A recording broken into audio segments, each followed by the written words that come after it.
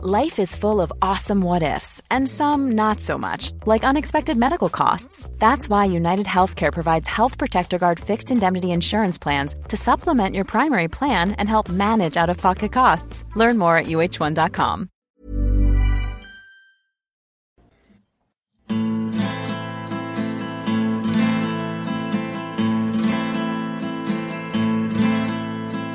From the dusty mesa, through the gloom and shadow grows, hidden in the branches of the poison creosote. She twines her spines up slowly towards the boiling sun, and when I touched her skin, my fingers ran with blood.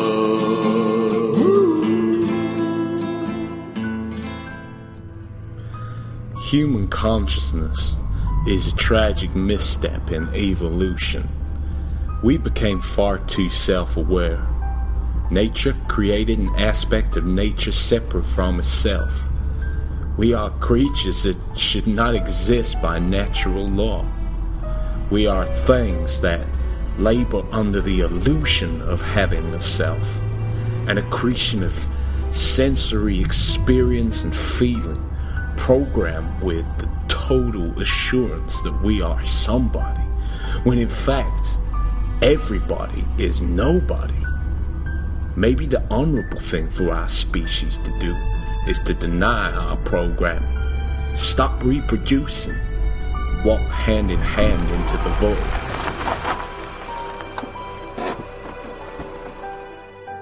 Sorry to interrupt you, Rusty Paul, but instead, why don't you quit your yabbering and make your way into my void? Well, I suppose we could blame this on a lack of strong female protagonists.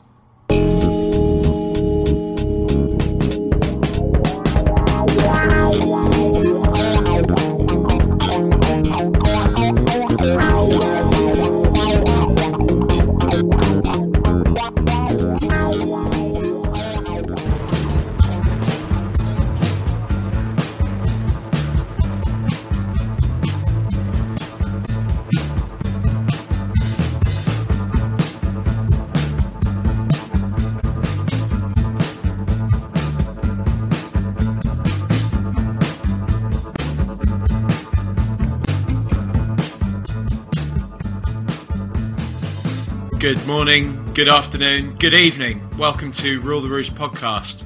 I am your host to Trunk. I'm joined by the other host, Raj Baines. How you doing, Bainesy? I'm not too bad. Yourself? Yeah, very good, thanks, mate. Very good. So if you're a bit confused as to what you heard just there at the start of the show, you're a wanker because you haven't listened to last week's show to the end. If you do want to know what the start was about, listen to the end of last week's show. I think that's a fair thing to say, don't you, Bainesy?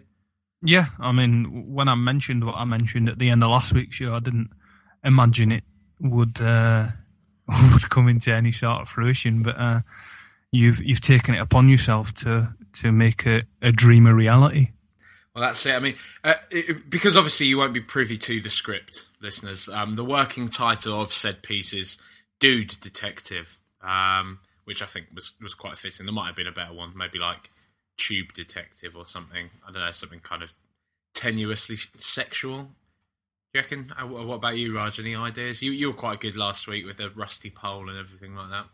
Yeah, I mean, I came up with the names because they fitted quite well, but I don't think I can come up with a name for the show straight off the bat. Dude Detective. That'll work. Yeah, but it did get me thinking. I really miss it, True Detective. But I've heard some rumours about the new series, and it's going to feature the lad that's I can't even remember the actor's name, but he's in a new film that's out at the moment called Blue Ruin. I don't know if you've seen it advertised, mate, but it's a little indie film that's getting an actual nationwide release. And for anyone that's a fan of anything like True Detective, like those gritty kind of, hickey American style stories, very gritty, very dark, I would highly recommend going to watch Blue Ruin, and that goes for you as well, Bain. So yeah, I've heard a lot about it. I've not seen it as yet, but it does seem like a good prospect. But yeah, basically the lead guy from that's apparently going to be the lead character in the new series of True Detective. So there we go. Still lacking that strong female protagonist, but people seem to like the kebab talk last week. We should maybe sort of use that as well. So HBO series is Kebab Talk, and then a little bit of football. Do you reckon? I reckon I could sell Kebab Talk to the Food Network, where I drive around and go to different kebab houses and like talk to them about it in the same enthusiastic manner that I did last week. Man versus kebab. Yeah, mate, I won't stick to the strap lines. I'm having real trouble with my titles today, actually, as you just saw there. I have trouble with a lot of things in life, really. I don't know if that is abundantly clear when you listen to this. I know there's certain listeners that aren't overly fond of my presenting style, should we put it that way. So I'm having a bit of a breakdown on air here, mate, aren't I? Going through the emotions. I think it's just all feeding into what we're going to have to speak about next, isn't it? Really? I know. I'm really avoiding it. That's kind of why I'm going about the houses. I really three times in a season we've lost not only to Arsenal but to West Ham United Football Club. It doesn't get much lower than that, mate. It really doesn't. It's hard to disagree with that. I mean, I think the manner in which I watched the game slightly diffused from how bad my mood could have been, because I watched it with some friends playing pool in a bar. You got friends? I've got quite a few, actually, unlike you. Did you meet them all on World of Warcraft? No. It's an old set of lads that I know from for years now, but we met up that morning, went to a place called Elbow Rooms in Leeds, which is really good. I think they might have a couple of versions of it down south. I do, not entirely sure. Yeah, and played pool for a few hours and watched the football. And just because they're kind of, most of them are Leeds fans, so they can't really take the piss out of me. And you take your mind off it a bit, drinking and that. It was a bit better. I was still obviously rattled. The queue hit the floor a few times in frustration, as you may well expect. But it was slightly more easy to digest in a group than it may well have been had I had to sit and stew and watch it on my own. I think the experience of not sitting there and, when you do the dual screen, if you've got like Twitter open on your phone or on your laptop, and you watch it. While you see like some views that you don't agree with mixed in with a performance that leaves everything to be desired, essentially. That helped a lot. I think my want to feed into Twitter and what other people are thinking at the same time as watching a game might have dispersed and lack now from that experience. But, I mean, while we're on this topic, not West Ham, but Twitter in particular, do you subscribe much to the idea? Because it sounds, I know exactly what you're saying. And do you subscribe much to this idea that Twitter is disintegrating people's kind of enthusiasm and love for football? Because it seems, although Twitter's been around for a few years, it's really shot to prominence in the kind of wide scale this season, in terms of football seasons. And it also seems to coincide with the fact that most football fans of most clubs seem at their most unhappy this season. It's hard to kind of deny that Twitter might play a part in that. I mean, I've often been quite a vehement, not defender of Twitter, but at the same time, I think a lot of people like to blame their own issues on something else. And as far as I remember, there's always been moaning on the internet about football, whether it was on message boards or anything like that beforehand or on Facebook. But I guess it's because Twitter's so much more of an instant platform, isn't it? You're having that kind of like that because it's such a shortened kind of expulsion of thought that it means that people can't be as reasoned and as tactful with their points, thus leading to these kind of like short, snap, knee-jerk kind of, whatever nonsensical ramblings about the game, and it can be frustrating.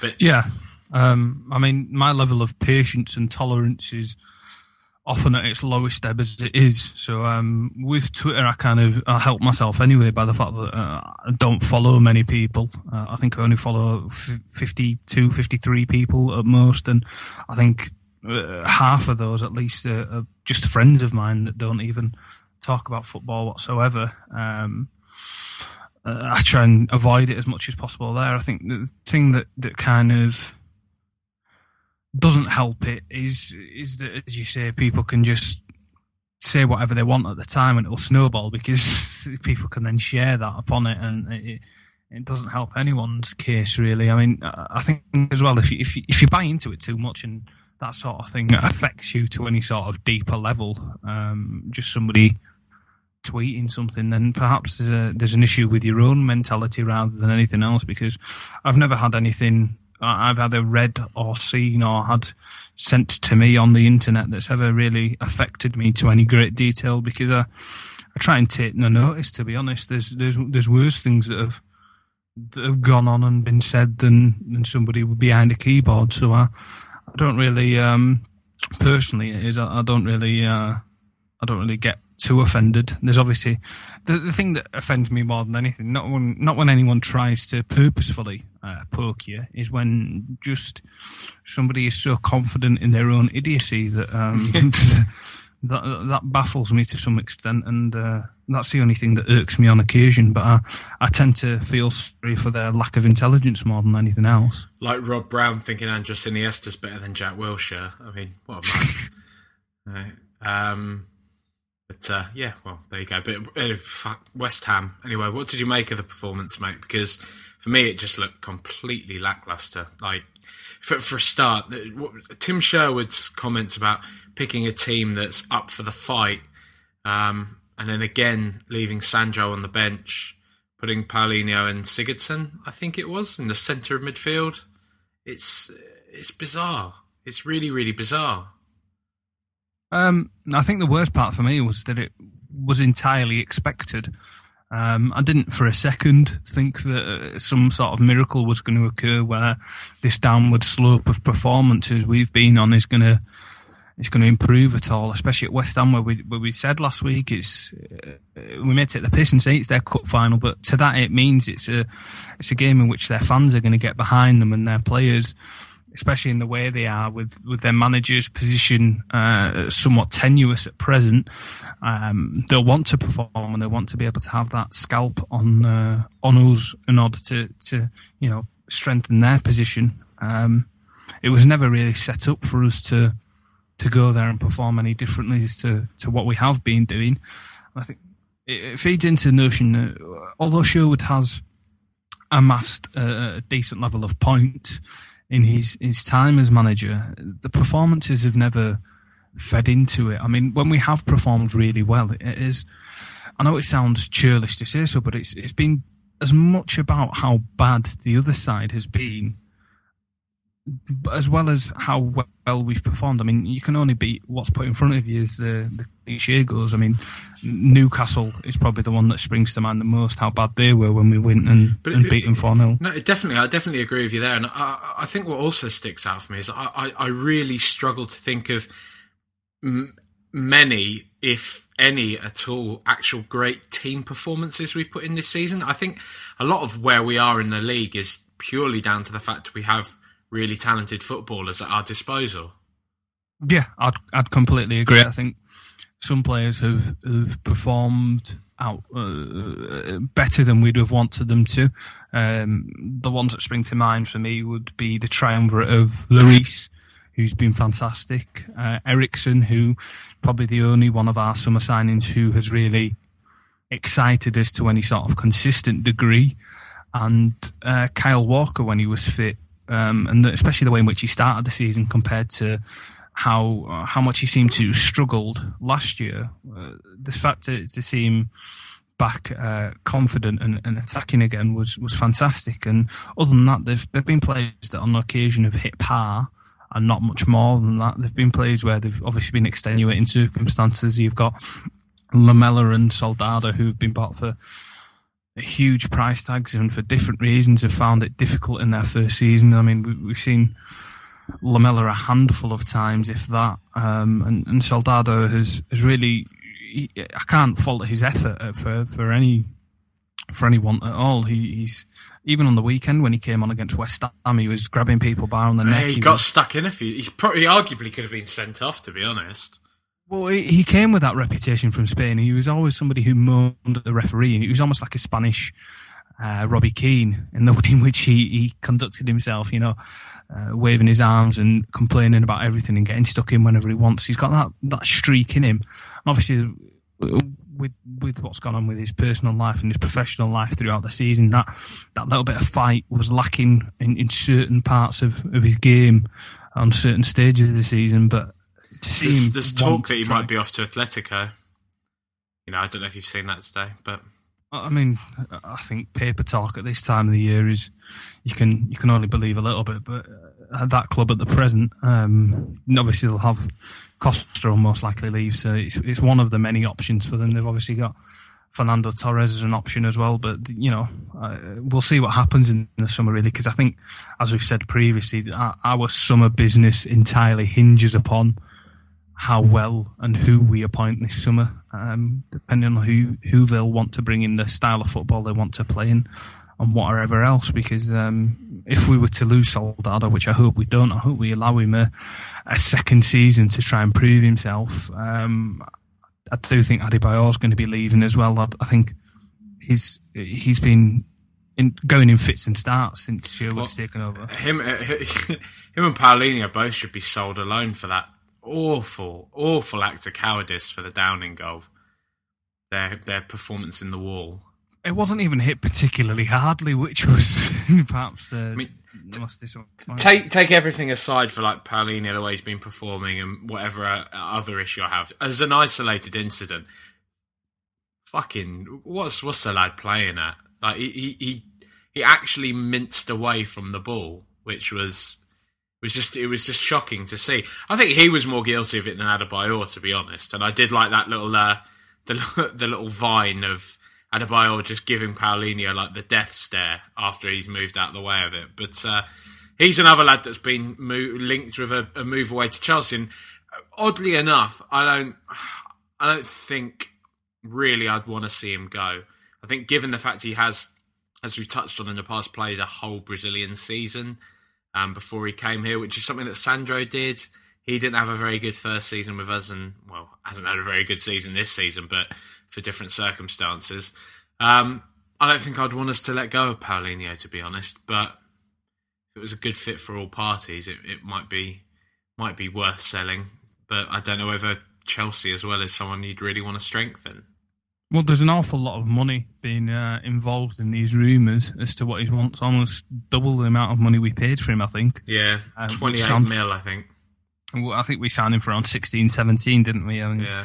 You only know the ballpark figures when it comes to these sort of deals. You never know the exact. They're all comprised of add-ons and. You don't get a receipt, do you, when they go through? So. Although I'm sure Daniel Levy tries to get one. Daniel Levy's definitely got a receipt of everything he's ever done. Yeah. But I think I'm unsure whether or not we should sell him. I'd rather we didn't, for the same reason. I'd rather there wouldn't be one of the 7 players we signed in the summer that I'd want to see go, because I don't believe the manner in which they arrived at the club, having come from different leagues to a club, and then the instability that we've shown as a business this season hasn't fed into an environment that should allow any of them to flourish. So I think it would be slightly scapegoating of us to almost, it would be an indirect way of blaming the playing staff by selling them again, wouldn't it? Say that you weren't what we expected, you weren't good enough. But to have the strength in our convictions to allow them a second season and try and prove on that. Obviously, they have to be a big enough character in themselves to want to make that improvement and try and prove themselves. I think players like Capu have been written off when he came into the side at the start of the season, and Arsenal away, he was fantastic for me. He looked every inch the player we wanted him to be in terms of being somebody that we could play when Sandro wasn't fit and when he wasn't there, because Sandro's had his injury problems. The way in which he plays, he's going to get injured because he just throws himself about in such a manner. And then we had Chadley, who was written off as being shite, and he clearly wasn't. So I want to see them all given another chance, to be honest. I wouldn't want to sell any of them. There'd be other players I'd be wanting to sell before them, if you put it that way. Yeah, I don't think I'd want to sell anyone, but there are certain players that I could take as losing, if that makes sense. But I definitely agree, and we don't want to be in this constant state of selling, buying, selling, buying. It's not healthy, and it doesn't build any kind of team at all. But you know, what can we say really? The season has been very disappointing, and when you look at how disappointing all the teams around us have been, aside for arguably Liverpool, who the wheels are just kind of coming off of now, then you know you can only see this as an opportunity wasted once again for Spurs. But you know, we'll talk about this like a bit more towards the well, either the end of the show or maybe in next week's final episode. But it hasn't been a great Premier League season for me, to be honest. But there we go. Let's move on to our last game of the season anyway. It's a team that's had not equally, a much more disappointing season than us. A team that were actually level pegging with us a few years back. We were both seen as the big contenders to break into the top four and stay there. And much like us, they've seen their best assets plucked away and taken elsewhere to not really do an awful lot. Well, it's harsh to say that. I think Ashley Young's won a Champions League, hasn't he? Which is quite funny. But anyway, we're talking about Aston Villa, and we're going to talk to Mr. Sam Tighe once again. Hello and welcome back to Rule the Roost, Sam. How are you doing, mate? I'm very well. Thank you. All right, thank you for joining us again. You were saying you've had a pretty busy bank holiday. Has that been loads of beer and bants for the lads? Hashtag. Or... Oh no. I'm a very professional person. I wouldn't go out and do anything like that. No, okay, good man. So, well, let's just dive straight in with why have you been so awful this year?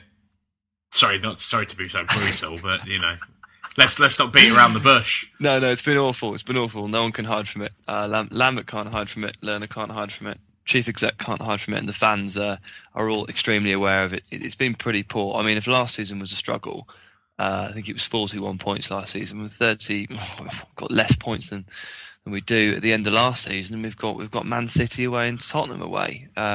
Is any reasonable fan expecting a point now that we've secured safety and you know we are as bad as we are? Probably not. So it doesn't even look like progress, despite some money spent in the summer. A few of the bomb squad, as we call them, the high wages that we signed under Alex McLeish. Some of them have been moved on, but it feels like we've actually gone backwards, which is a real shame. Are you hashtag Lambert out? I have been one of his biggest apologists for the whole season. I've been right behind him in terms of trying to tell people on Twitter, just how hard a job it is, because it really is. We spoke on the last podcast about the internal mess of it all, but I really am sort of getting to the end of the tether now. And 2 weeks before that win against Hull at the weekend, I basically turned the corner, and I would like to see a new manager in place for the new season. What is it that you think, in your opinion, that he is getting so wrong at the moment? It's difficult to say because, as I say, it is a very difficult job. But there's no need for the football to be as appalling on the eye as it is at times. I mean, sometimes he does it because he's being efficient, and that's the sort of excuse Sam Allardyce gives. Has Sam Allardyce grown in popularity over the last 5-10 years? Not a jot. It's just gone down, and it's going to be the same thing. The horrible thing about it was that at the end of last season, we were playing some really good football, and the shoots of recovery were very evident. Pre-season was good for the new season. The signings looked good. Benteke stayed. We were also optimistic. We beat Arsenal on the first game of the season. Then we ran Chelsea very, very close and got very unlucky second game of the season. And pretty much from that point up until Hull at the weekend, it's been absolutely atrocious. I'd say probably the biggest factor in it is the playing style, is the changing of formation all the time. Like, it just changes it every week. Like, it's absolutely crazy. The players they're not good enough to be able to grasp that on a week-to-week basis, switching from a back three to a back five to a back four to a diamond, 3 up front, 2 up front, 1 up front. It's very confusing. The fans, I mean, when the lineups come out on Twitter, I have no idea what I'm looking at. So I can't imagine what the players are feeling. I mean, that's one of those things you can't help but feel, because we have the same with Sherwood, obviously, at the moment, with this ever-changing formation, ever-changing personnel. And it just seems to like smack of managerial insecurity, of someone that doesn't really actually have a clue as to how they want their team to play and any kind of coherent system, which isn't something I would have thought you could level at Lambert, but the proof is in the pudding, as you like. And you guys just haven't performed well. I mean, Fabian Delph, has he continued on the sort of upward trajectory he was on at one point? Yeah, he's just been crowned the supporters player of the season, and it's pretty much the biggest landslide vote in the club's recent history. And he really is the only player at the club that deserves any sort of continued recognition for their entire season's performance. He has been excellent, an excellent player, but he can't do it all by himself, because he's actually not Aaron Ramsey at this point. No, he's just been a lot better than all the other players who have seriously underwhelmed. Take it all with a grain of salt. He's been excellent, but he can't do it all by himself. Who have been your chief villains? Well, no pun intended on your actual name, but in terms of like your poorest performers over the course of the season, playing staff wise. Well, I mean, Guzan's been very good. Vla's been very good. Delph's been very good, and Benteke is good for patches. Pretty much everybody else has been pretty poor. But even for the odd game here and there. Even Ashley Westwood, because he's a player on occasion I've watched and quite enjoyed seeing his performance. Is he not as consistent as he may appear to be? He has good moments and good flashes, and he can go on a little run of 2 games. But there are some problems with either his game or the players that Lambert has put around him. He's very defensively unstable. He's very lightweight. And he's quite poor at tracking runs in midfield and letting players, opposition number 10s, have space on the edge of the box to produce a sort of a Lampard-esque goal, if you know what I mean. So you either need to play him with the right players, who we've just singularly failed to buy, or change the system to mask his weaknesses, which we've also singularly failed to do. He came from League One, didn't he? From Crewe, so it's slightly unfair to expect him to slot in and be a Premier League player straight away, having jumped up as many leagues as he had done. Yeah, I agree to an extent. Apart from the fact that last season he was actually a lot better, and it's part of the frustration, I'm sure. But honestly, he's regressed at an alarming rate for me, and the sort of aura that he gave off last season is this, he's come up from Crewe and he's done so well. That's rubbed off a little bit as the mistakes have become a little bit more common. I wouldn't advocate selling him at all. I would just say that unfortunately he's not been as good as we all wanted him to be, and Aston Villa are a club full of fans who expect more than perhaps we should have. It's a byproduct of the golden days, or whatever you want to call them, but it happens. It's tough to say though, because Villa are. You are a big club. You're as big as Spurs in terms of history, if not bigger, arguably. And it is just tough seeing this kind of like this Premier League era now, whereby the teams that were once leading the way as the millionaire teams are now just being surpassed by the billionaire teams. Again, I don't know if we put this to you on the last time you were on, but if the choice came to essentially do a Chelsea or Man City, do you think you'd take it? I think you did ask me the question. I think I sort of said it's a bit of an odd situation for Villa fans to be in, because they're not happy where they are, but they're also not quite okay with the Chelsea thing. After the season we've had, unfortunately, most fans now are looking at the rumours of Randy Lerner selling, and the first thing they are looking at is how much the guy is worth, because they want money, they want an influx, and they want a better team. It's dangerous, isn't it? Because you don't want to end up with like another Venkes or something like that, or a Vincent Tan, you know. I think that's also the fear of selling up nowadays. Because I know at Spurs a lot of people are on this like Levy out, Enick out bandwagon now, and you can't help but worry, you know, if we could get an Abramovich or a Mansour, but just as much you can get kind of this, you know, an Alam it's Alam at Hull, isn't it? Yeah. So I don't know. It can be a dangerous game. With Benteke, has it been mainly his injury problems that have held him back, do you think, or have there been some attitude problems there, or simply has he been found out a bit? No, I don't think he's been found out. I don't think he has attitude problems. He hurt himself at Carrow Road. I'm sure you remember. He had a hip flexor problem, and he had about 4 or 5 weeks out. And he came back, and he was, you know how mentality and confidence is so big in football. He came back and he wasn't sprinting. He wasn't stretching his legs out for the ball, and it was very obvious that he was worried that he was injured. And in a World Cup year, all sorts of things come over a player's mind. So what happened was he played very poorly for about 6 weeks. Lambert refused to drop him because he knows what he's capable of, that old adage.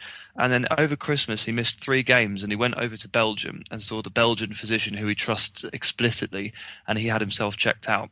The Belgian physio said, "You are perfectly fine." He came back and he absolutely ripped Sunderland to shreds on New Year's Day, and I mean killed them. He didn't score, but I watched the whole game, and it was pretty frightening, and I'd forgotten that he was that good. So it's mostly the mentality thing for him, and it was a few months there where he looked very, very poor, where he was recovering, and then of course also he was bogged down mentally as well. So it's a shame for him because it's wasted time. I do think people have looked at that and thought second season syndrome. I don't think it was, personally. Do you see a big bid coming in for him this summer again? Like teams like Arsenal, arguably Spurs, Chelsea, all looking for a striker. Well, I think they'll all look at him, but remember he's torn his Achilles, so he's got a grade 3 rupture, and he's out for 6 months. So he's not fit until at least October. So he couldn't even run away from us if he tried. It's very difficult to pass a medical like that. Although we obviously passed Stuart Downing with a broken foot. So unless it was absolutely assured, but with ligament damage, I mean, if I was someone staking 20-25 million on him, which is what it will take, I'd be like, well, I want to see him in those 2 months before Christmas. Let's just see if his ankle's all right. Let's see if his Achilles is all right, and then we'll have a look in January. Because it's a huge risk. I expect no interest in him. Honestly, I do. Would you fancy him at Spurs, Raj? I've never been as taken with him as other people have been, in all honesty. I can see his qualities, and I can see how good he may be in the future, but I've never been the biggest fan of his, in all honesty. So I wouldn't want to pay that amount of money for him at present. I think there's possibly better options for us elsewhere.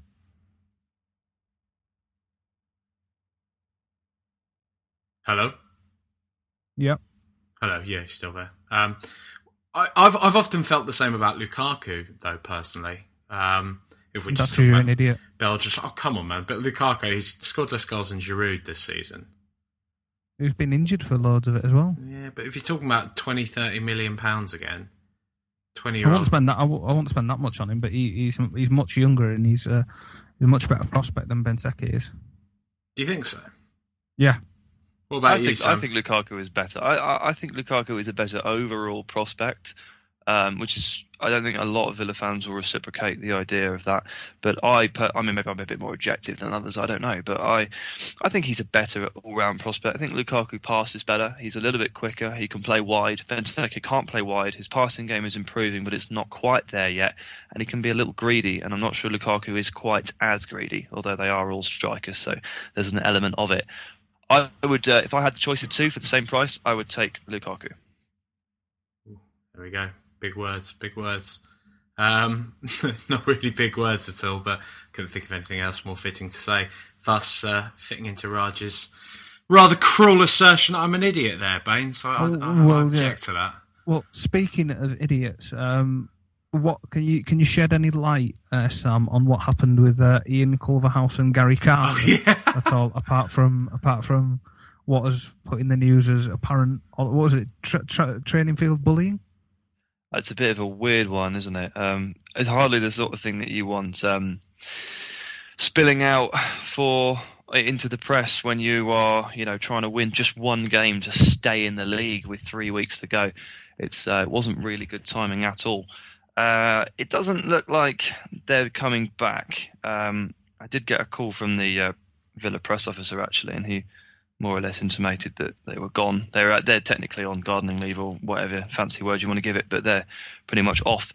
It does seem like a case of not just training ground bullying, but also a lot of people in the facilities as well. Even people in the catering department of the Bodymore Heath, which is the training ground, were suggesting that they weren't the nicest individuals.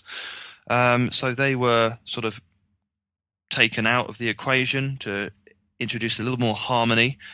But the worst thing about that was they supposedly clashed with Delph and Agbonlahor prior to the Palace game, and Lambert initially sided with his men, Culverhouse and Carter, and therefore left Agbonlahor and Delph out of the Palace game, and we lost that 1-0, and it was absolutely dire. And of course that was really a game that you're looking to get a point from at this point. They weren't that far into their winning streak, and we became part of it, and we were awful. So the regrettable thing there was that we could have probably picked up safety a little bit earlier if we hadn't have basically made the error of siding with the wrong set there in the argument. Because it's all a bit playground, really, isn't it? The fact that they're not getting on with people and they're treating people badly. These are two men that I think they're 49 and one of them's over 50. They shouldn't be behaving in that manner. Does it not smack of? Do you not worry you slightly with Lambert's decision making and his ability to pick a staff around him if these are the two types of characters he's had with him along his career so far? It's extremely worrying, and you sort of hit the nail on the head there. They've been with him at Colchester, they've been with him at Norwich, and they've been with him his fourth job as well. And they're here now. Wickham, wasn't it? Yeah, in Wickham, that's right. So they've been here the whole time. They've been part of his furniture in the backroom staff, and it's really, really worrying. Which I don't know. It just adds to the clamour to see Lambert go. I think it probably played a part in my mind when I was turning the corner on that sort of that subject as well. Because we've got our assistant manager is I'm not entirely sure what he does in all honesty, but it's Les Ferdinand, who his entire input this season is. Hey, I'm Ryan Reynolds. At Mint Mobile, we like to do the opposite of what Big Wireless does. They charge you a lot, we charge you a little. So naturally, when they announced they'd be raising their prices due to inflation, we decided to deflate our prices due to not hating you. That's right. We're cutting the price of Mint Unlimited from $30 a month to just $15 a month. Give it a try at mintmobile.com/switch. $45 up front for 3 months plus taxes and fees. Promo rate for new customers for limited time. Unlimited more than 40 gigabytes per month. Slows full terms at mintmobile.com. Quality sleep is essential. That's why the Sleep Number Smart Bed is designed for your ever-evolving sleep needs. Need a bed that's firmer or softer on either side? Helps you sleep at a comfortable temperature? Sleep Number Smart Beds let you individualize your comfort, so you sleep better together. J.D. Power ranks Sleep Number #1 in customer satisfaction with mattresses purchased in-store. And now, save 50% on the Sleep Number Limited Edition Smart Bed for a limited time. For J.D. Power 2023 award information, visit jdpower.com/awards. Only at a Sleep Number store or sleepnumber.com. To say that Claude McElhenney is the worst thing to happen to the Premier League. So, I mean, I think we feel your pain with having a backroom staff picked by a manager who doesn't seem to be able to pick his battles and pick his personnel the best. So, I mean, it's... I don't know, give Les a bit of a break, mate. He was in a couple of tweeted pictures on the Spurs official stream, laughing with the lads, handing out bibs, that kind of thing, putting cones on the floor. Important team building exercises and such. Exactly that, Exactly that. I've seen Les tell Sherwood to apologise to Martinez when he punted a Lucozade bottle all over him at White Hart Lane. That happened in front of me. keeping him in check. He's earning his money. Was this one of the occasions? Was Tim Sherwood, was he getting into verbal foul-mouthed tirade kind of confrontations with the spectators on that occasion, Sam, as well? That wasn't the spectators. No, I was in the press box, right, but I was about 2 meters from Sherwood. I could see Lucina Traore's blonde Mohican very, very clearly, and it was a 50-50 that went through, and they lost the decision, and Sherwood went absolutely crazy. This was about 2 weeks before Gilet Gate, whatever you want to call it. He's I don't know. He's a strange man, Tim Sherwood, and the sooner we kind of see the back of him, the better. Really. I mean, what do you think of that from an outsider's perspective? Do you see it as farcical as we do? Are we just a bit too kind of ideas above our own station to take someone like Tim Sherwood on as our manager? Do you mean, what do I think of the Sherwood debacle? Yeah, I take it from the fact you've used the word debacle there probably shows what you think about it, but it's a bit of a hint. Yeah, it's I originally quite liked him for about a month, and it was actually at that game, Tottenham Everton. I wrote a piece that said basically he's a bit of a jumping jack and a bit of an oddball, but if he can keep the players on his side, and if everybody is on his side, then this sort of sky's the limit for you in terms of hitting that Champions League. But the moment it goes wrong, I'm not sure that he's going to be able to control the situation as well as a lot of the managerial sort of candidates we have out there at the moment that are almost part psychologist. This guy's not part psychologist. He's just someone that wants to still be on the pitch, but he can't do it anymore. And I think he's shown a bit of naivety really when he says, I don't understand why my players don't do what they ask me to do.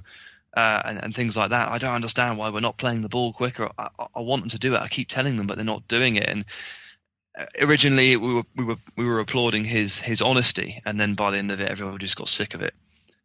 Well, there just came that point, didn't there, where it seemed every other week he was laying into individuals, or laying into the playing staff, or laying into the fans, or laying into the board, and it just comes to that point where you think, at some point or another, Tim, you need to hold your hands up and say, I'm to blame for this.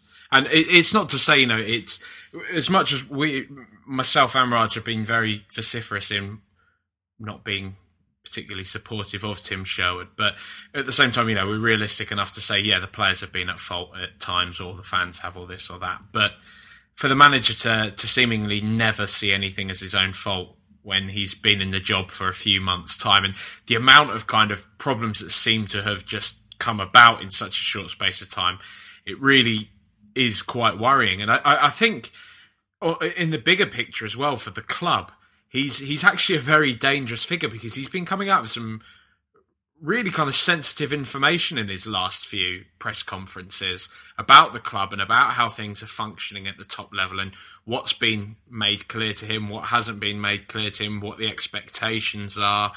And I can't imagine Joe Lewis, Daniel Levy are over the moon with what he is saying, but he seems to have even them backed into a corner at the moment. And I don't really know. I think he's been slightly naive personally, in that I'm not sure that bodes well for his own career going forwards, because I think a few clubs that might have taken a punt on him, there was a lot of talk of, say, West Brom going in for him. I think maybe when they see the way he's behaved recently, that they might have second thoughts about that. I mean, Raj, can you see him landing another Premier League job after we surely get rid of him this summer? It depends how desperate the team are in question and how big their budget is, because I imagine he'll take quite a modest wage compared to some of the other possible signings in place. I think he'd be quite desperate to jump straight into another job should he be handed the opportunity as well. So I don't think he'd be too picky about the club he'd go to, because I think he's the type of person that probably has opinions of himself above his own station, meaning he'd imagine that every club he goes to is a bit of a stepping stone. If you remember Mark Hughes at Fulham, where he resigned from there because the club weren't matching his ambitions. Yeah. And then he went on to do terribly in two other jobs. So I think that's probably the sort of managerial career trajectory he's going to have. Whether or not a club is willing to take a gamble on him is, as I say, is down to their circumstances at the time. I don't think it'll be anyone's first choice. I think if they go about their hiring process properly and sit down and interview these people. It won't take him long to put his foot in his own mouth in the interview process. I think it'd be quite amusing. It'd be almost like that episode towards the end of the series of The Apprentice where everyone has those intense interviews and they all end up sounding like they're idiots. I think given the type of character that he is, you'd think for his own kind of sake, going and maybe being like Harry Redknapp's number 2 for a bit at QPR would probably be a wise move for him. To be honest, like similar sorts of characters, you imagine Harry would put his arm around him and kind of show him how to pull things together a bit more. Not like Harry Redknapp's really a visionary, but they're of a similar ilk, and Harry's, tasted a lot more success than Shaw is probably ever likely to. I think he would do well to stay away from Redknapp at the time being, in all honesty, because I think the comparisons have been made between them already, and the way in which Redknapp's career has tailed off, they're no longer favourable unless you work for a certain section of the media. So I don't think if he's being clever about it, I would imagine he'd want to take a step away from the Redknapp comparisons if I was him, and I'd be looking to do what almost Tony Adams did, where he went and worked in Dutch clubs and tried to learn his trade there by being in the background and being in the coaching setups there, rather than going and being such a frontline person. Because no doubt that Harry Redknapp will start, campaigning and wanting him to get another job because they're obviously friends. But I think that comparison right now, where Redknapp has taken a club with a bigger wage bill than Borussia Dortmund and failed to get them out of the Championship, is probably not the best comparison to want in your career at the moment. Anyway, enough talking about those unpleasant people. Sam, this game, how can you see yourself approaching? Because you got Man City in between us talking and us playing one another. That's our teams playing one another. Do you see yourself derailing City's late march towards the Premier League title? No, I don't think at all. I don't think so at all. And I was watching Liverpool last night with 4 Liverpool fans in a pub in Clapham. I bet that was delightful, wasn't it? I know, because they spent 10 minutes with their heads in their hands, draped over a table at the end. So it actually was a bit saddening, but they always started to look at me very longingly once they realised what they needed to happen. And I just had to look at them and say, look, I'm sorry, but there is a 0.1 chance of this happening. It's a bit of a weird one for Villa. I mean, it's a free hit. We are mathematically safe, not going down. Pretty much, Lambert is going to want to play players that haven't been getting a look in too much, but he's also going to be wanting to better his points tally from last season. That will probably be top of the list for him. So I do expect to see a little bit of rotation, but there's not going to be too many star names out. And I do think people like Yakuba Silla is going to come in. He's been saying, I want some more playing time, although he frankly doesn't deserve any. People like him will come in and try and steady the ship. I think we'll end up playing 3/5 at the back. Always ends up with 5. 3 in midfield and 2 quick ones up front. We're going to try and do a smash and grab like we did earlier in the season. People will point to the Villa 3 City 2 game and say, oh, they can do it again. But the last 2 or 3 times we've been to the Etihad, we've been absolutely caned, and it has not been fun. Last year was 5-0, and it was just soul destroying to watch. So I do expect a very similar performance. And in terms of playing against Spurs, how do you see yourself kind of doing that? 'Cause really, it's 2 teams with nothing to play for. It's a pretty routine end of season fixture, which can go either way, as the old cliche goes.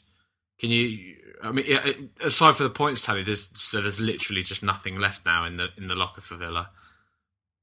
Well, no, not really. I mean, as I say, stayed up. Obviously, there's people say there's points to play for. You go up a few spots in the table, you get a few more million. Lambert has already admitted that he is concerned that if we get taken over, he will lose his job. So he will be going for these 6 points, because 6 points puts us around the 45 mark. And that is technically, if you look at it from a purely statistical point of view, progress from last season. And that's something he can pull out the bag in the first meeting with the new boss, which would be fantastic for him. The players, on the other hand, I'm sure you're familiar with the end of season feel to a game. where, as you say, two teams don't really have too much to play for, and I think the game will be quite slow, and I think it will be a 1-goal swing either way, probably 2-1 to you guys. But I don't think it's going to be a landslide because I don't think the 22 players on the pitch will care too much. I don't think they've really cared all season, to be honest, have they? Ours have, maybe yours haven't.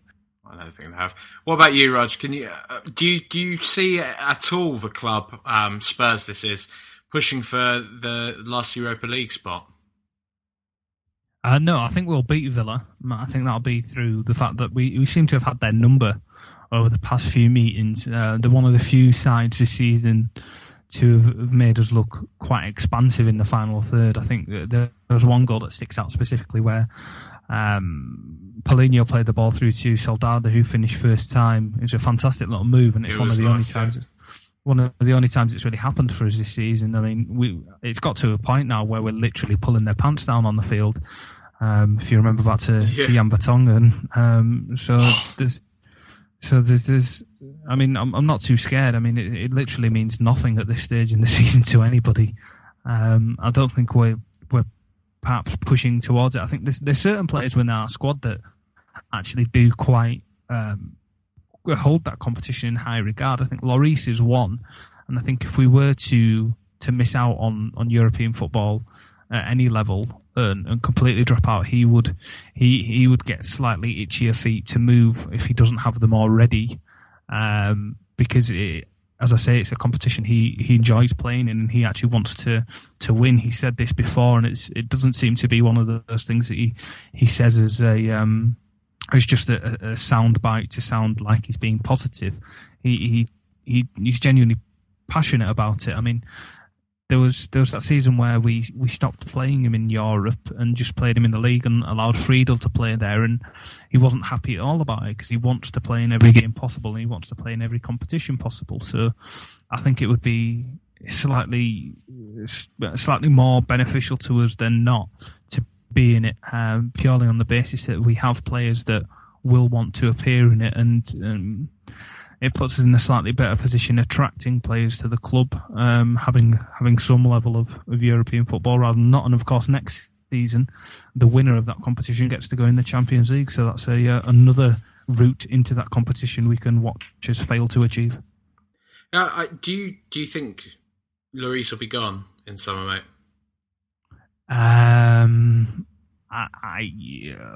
It entirely depends on who comes in for him, and I can't see anyone at this moment in time particularly really needing him. I think the only one would be Madrid, but I think there's a season or around a season before they really need to make a goalkeeping change because of both of theirs are getting slightly towards the end of their career now. But with the fact that they're rotating them and playing them in different competitions means their longevity is extended somewhat. But he's been fantastic this year, and it's not gone unnoticed. And if he then goes on to have an outstanding World Cup, I think that'll help his cause in going. But I'd hope not. I'd hope there's no reason for him to go. There's been a slight peep about Manchester City perhaps wanting him, which would be one of the only ones that I would suggest makes sense, because I don't think anyone at that club is entirely confident with Joe Hart just as yet after his earlier part of the season. So I'd hope we'd be able to keep him from going there. As an outsider, Sam, I'd just be interested to know: would you rather have Hugo Lloris or Wojciech Szczesny between the sticks?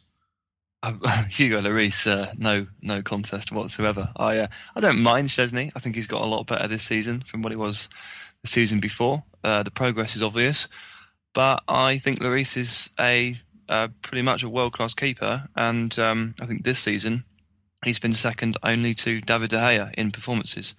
So, and perhaps Czech maybe had a good season, but he's certainly in the top three performers this season for me.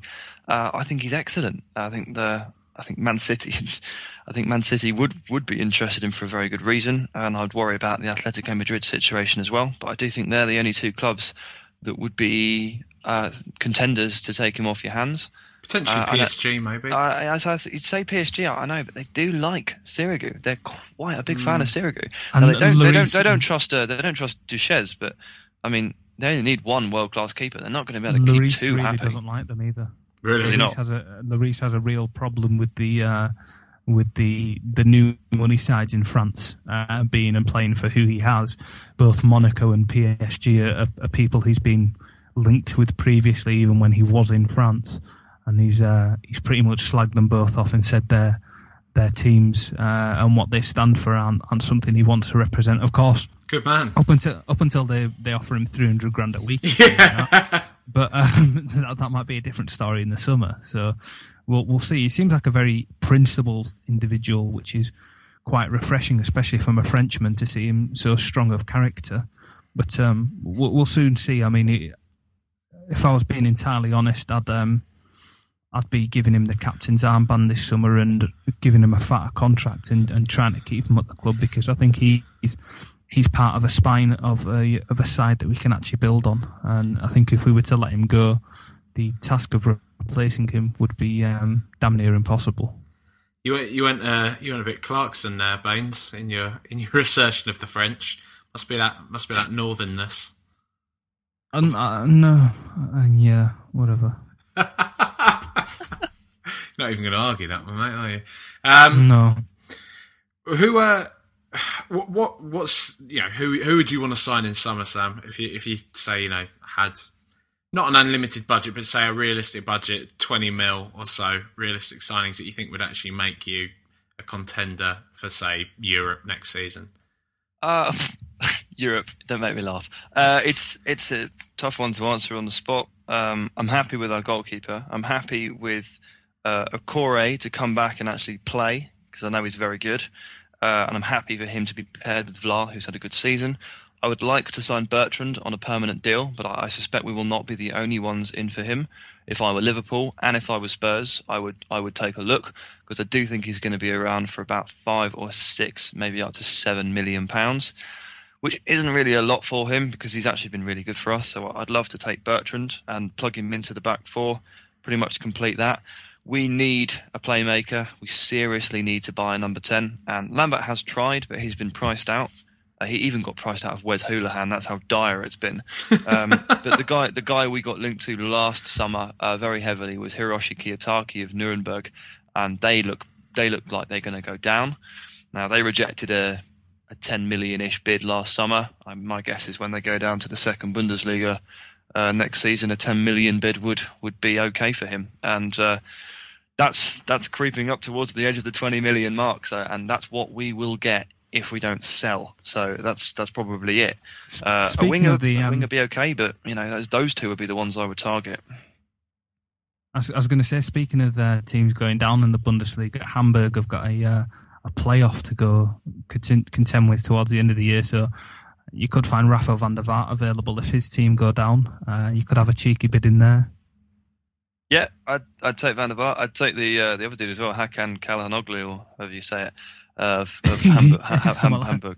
Yeah, Hamburg as well. I mean, both of those would be great. They've actually got quite a lot of players. I've no idea what's happened with them. I haven't really seen them, but yeah. There's another dude as well in France, plays for Reims, I think you say it, the one that's spelled Reims, called Krychowiak, who's a Polish defensive midfielder. I'd quite like to sign him as well, but that's like my hipsterness creeping out there. Well, thank you very much for joining us again, Sam, and good luck for next year. I've always quite liked Villa, to be honest with you. So Yeah, you said that last time, but you didn't mind beating us.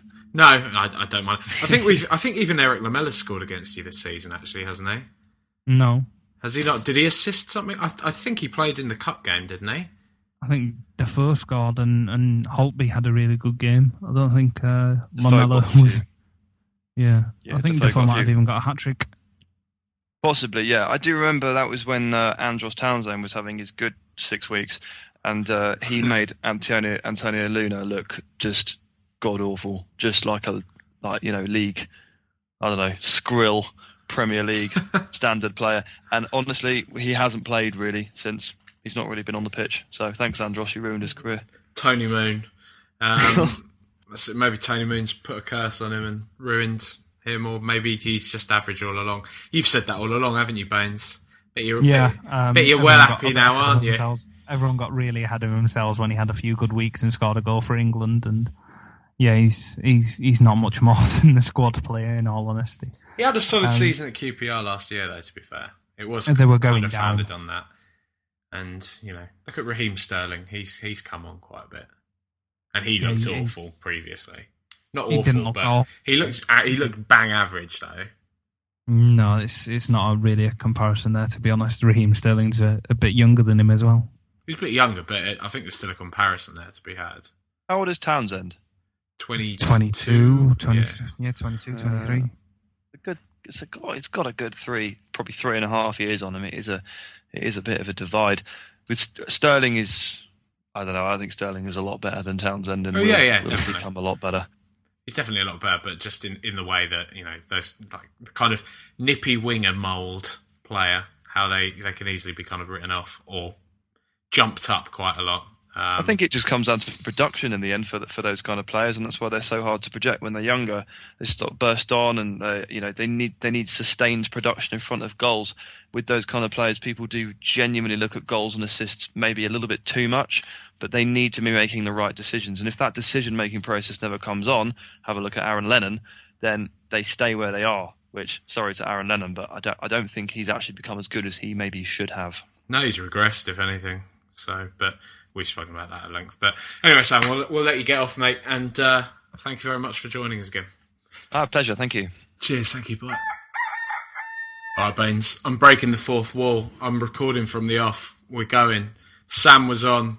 Sam came. He saw. He conquered. And that's it. That's our last guest this year. Well, unless we do that kind of episode thing next week. But it's been eventful, mate. What have you made of some of the characters we've spoken to this year? I don't like this diving into it nonsense. I mean, this is why I don't like you recording and not rather than me doing it. I don't like not having this control. We're diving straight in, mate. I have done. Thrown me there. In terms of who have I enjoyed having on this season? Jesus.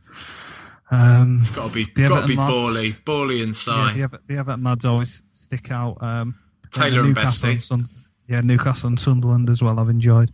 Although Sunderland, just because, to be honest, it's Schadenfreude with Sunderland because they're more depressed than we are. Well, they won't be anymore, but at the times we've spoken to them, they have been, and they've just made me feel better about myself. Yeah, I suppose the Gooners are alright, weren't they, really, for Gooners? The good value. I think Sam last week with West Ham. I think we finally found a West Ham fan that we can tolerate to some sort of degree. Hashtag fuck Sam Diss. Yeah, he was pleasant to speak to. Who else have we had on? I can't really remember. Benfica was probably one of my favourite as well. You had such a man crush on Benfica. Alfredo. On Mr. Talking to the Doll. Yeah, Alfredo's voice and just, speaking about a league and a style of football that isn't English and isn't Tottenham was a highlight of mine. As you know, speaking about other leagues and pretending that I know about stuff that isn't Tottenham is something I enjoy. So. Let's not forget as well, while we're on that topic, Mr. Bassam and Kaushik, who help open up this venture for us as well, our Real Madrid friends. Yeah, that was the very first time we ever did this. I think we've hopefully come a slightly long way since then and become slightly better at what we've done. I might listen back to that, as you know, I famously don't ever listen back to, I say famously. Yeah, famously. Between us and our mums. I slightly bigged up that trope there a bit, but between us two, I never listen back to this whatsoever, just because I don't enjoy doing so. I've got better things to do with my time. No, you don't. But hopefully we've a slightly better quality and a more rounded approach, and we've kind of. I'm going to be honest. I think I've regressed, mate. I think I've gotten worse. I think I've been a shower of shit lately. I'm going to be honest. I'm marking myself. I think I've been awful. Is that because to begin with you were carrying me because I was slightly more timid and not used to this medium as you were? Obviously, from your previous ventures, you'd had this sort of thing before, whereas myself and you can tell from this voice it's not built for broadcasting, and we get told that on a weekly basis that it's not, from people from all corners of the globe unable to understand the way in which I speak. I don't get that. You haven't got a broad accent, though. I don't understand that. I think they're just being mean, mate. I think they're just being nasty. I tone it down, but as I've said to you previously, it's not something that I haven't heard before. My own parents say it to me on a daily basis. My mother accuses. I'm not joking. My mother accuses me of not being able to fully open my mouth when I speak, and you know, if I was to speak to you in a manner that was just my usual phone voice. I think you've actually phoned me a few times, so you may have experienced the difference. It's a more mumbled and more drawled way in which you're speaking, rather than this, which I'm trying, I hope, to project myself in a more understandable manner. But I've thoroughly enjoyed the venture. I think it's done very well for us on the site, and everyone that's taken part from the Tottenham side of it as well. And those episodes and things has obviously been a pleasure. We've had fantastic feedback from everyone across Twitter and on the iTunes and everything. So we can't. It's been good. We've got a few characters, haven't we? People that seem to like us. A couple of people that seem to not particularly like us very much, but you know, we can deal with that. You put yourself out there, and you have to take it. You have to roll with the punches. Yeah, I mean, I think people who understand where we're coming from with the fact that we haven't even talked about Game of Thrones this week. Jesus, we did True Detective, didn't we? But yeah, people understand that where we're coming from, and you know, our humour and things. I think when people understand that and not buy into it, but perhaps get the angle in which it's being projected from, it might work better for them than it may perhaps other people. And if they just understand it, it's just a bit of fun, ultimately, that, you know, we're doing this because we enjoy it, not because we're getting paid to do it, not because it's, you know, a career or anything like that. We're doing this because it's fun. And if on that, as I've said previously, if anybody does want to pay us to do this, we're open to please do to offers of any sort of money. I think we'll happily be paid in alcohol or booze as well. Alcohol or booze, that's a fucking same thing, idiot. Alcohol or food is probably what I was trying to say. But yeah, I've enjoyed myself immensely. We'll see about if we want to continue this next season or not. Yeah, let's see who we bring in the summer, eh? Or whether Kebab Cast will take over. Or maybe we might just do a podcast about like HBO series, actually. That could be quite good. Yeah. Maybe we should do that, actually. Should we just fuck the football off and do that? There's a really new, exciting one coming up. I can't remember what it's called on HBO, but there's a new one. It's starting in June. This trailer's just been released, and it looks proper freaky. The premise of it is essentially like there's just one day where thousands of people across, well, maybe millions, perhaps that's a more scary thing, but yeah, millions of people just vanish off the face of the planet all at once on one day, and then they try and work out what's happened. And then these people return, and they're like aliens, and then there's frictions and shit like that. I'll find out what it's called, but it looks really good, and it's on HBO, so undoubtedly we'll most likely enjoy it. Sounds like, I mean, I think there's been a few kind of series like that before, haven't there? Like in that kind of style. There was like a really failed one. I think it was like J.J. Abrams or someone like that. The dickhead that did Lost and all those other kind of like lowbrow sci-fi type yarns.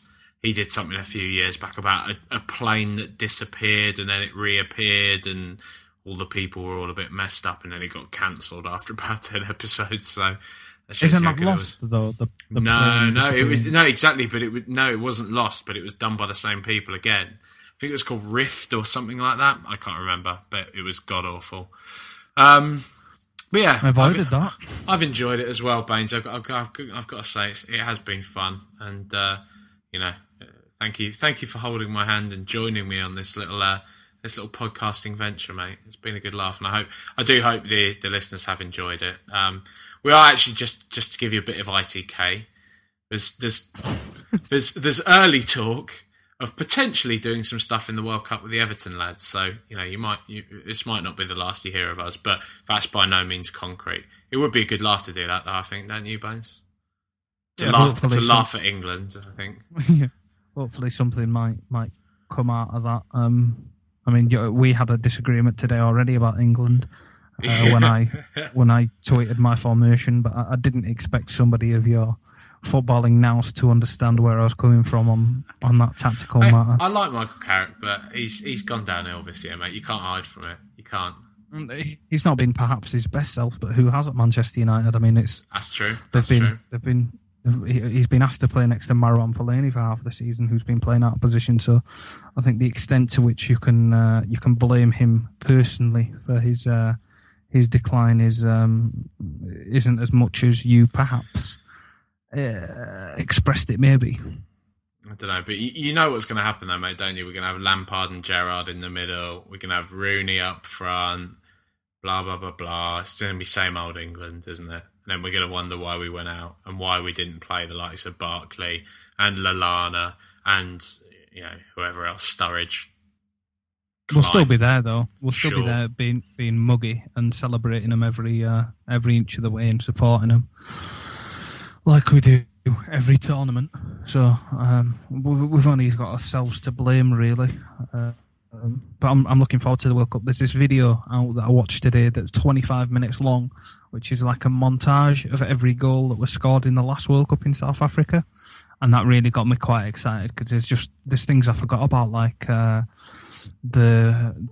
good the Uruguay and Netherlands semi-final was, and the screamers that were scored in that, and the fact that even on the opening there was that Shabalala goal and stuff like that. It was sick, that goal as well. Given the whole kind of the event and the spectacle and what it encapsulated, it was brilliant, that goal. And then every 25 minutes long clip of just nothing but vuvuzela back noise, and I'd forgotten how annoying that was to listen to. Oh, it was jarring, wasn't it, man?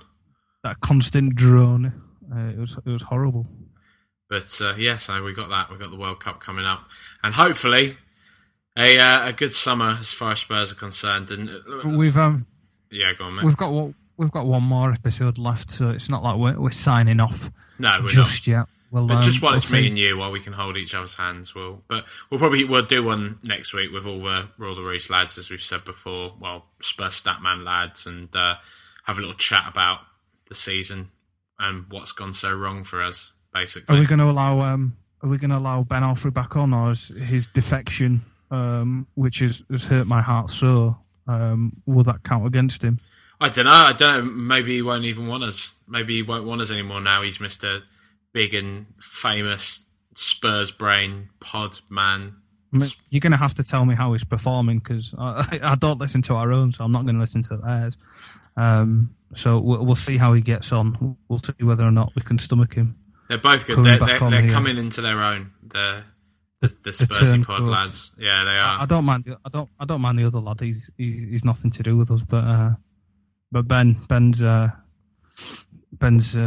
plague upon our house. He did it all in secret as well. That's what I didn't like about it. Ben did it all in secret, didn't you? Yeah. Not even a text. I didn't even get a text from him to just say this is happening. All I had to do was I found out one day, and it was it's like walking in and finding you sleeping with somebody else. It was just it wasn't what I expected. That's deep. Hashtag fuck Alfred. But well, if you want to listen to any of the old episodes, I think you should, like we were saying, listen to maybe the old Real Madrid one, or pick out some of the Everton ones, Newcastle ones. In particular, the first Newcastle episode was good. Listen to them all on our iTunes site, our Buzzsprout site, or at spursstatman.com. Mr. Raji Baines, my incredible co-host, who is surpassing me in all capacities now, he wishes, has put up a great article this week about the fallacy of the Tottenham way, and how we need to embrace it and evolve it going forwards. It's definitely worth a read. I know he won't want to big up his own article enough, but it is fantastic. So give it a read. Thank you. Worth about 45 minutes of your time, as the rambling fuck likes to put it down on paper. But no, it is good. It's great. We got Mr. Rob Brown with one of his previews on there as well, haven't we? again this week. I saw him tweeting you about he'll that. Be on last preview of the season. I'll be coming up, and they're always fantastic. They always get really good feedback as well, because quite a few people, the tactical side of the game and things that we like to touch on the site, that we try and explore a little bit more than perhaps other Tottenham output do. That always gets a lot more attention, and Rob's really good at doing that. And I think because he's been doing it for so long now, and he's been paying attention to Tottenham and the teams coming to players, he's got a fantastic eye, really. So it's always a really good read before a game, just because you kind of, when the other team set out, you can kind of plot where they're going a little bit more. He puts the high yards in for you, so it's a column well worth checking out every week, because it's something I genuinely enjoy getting to read and edit when he sends it in. Our AVB, Mr. Rob Brown, and well, listen to that. Follow the boss JP at Spurs Statman, or follow our Twitter feed at RTRSSM, and you can follow our own personal ones if you want to as well. But for now, come on you Spurs. Thank you for listening.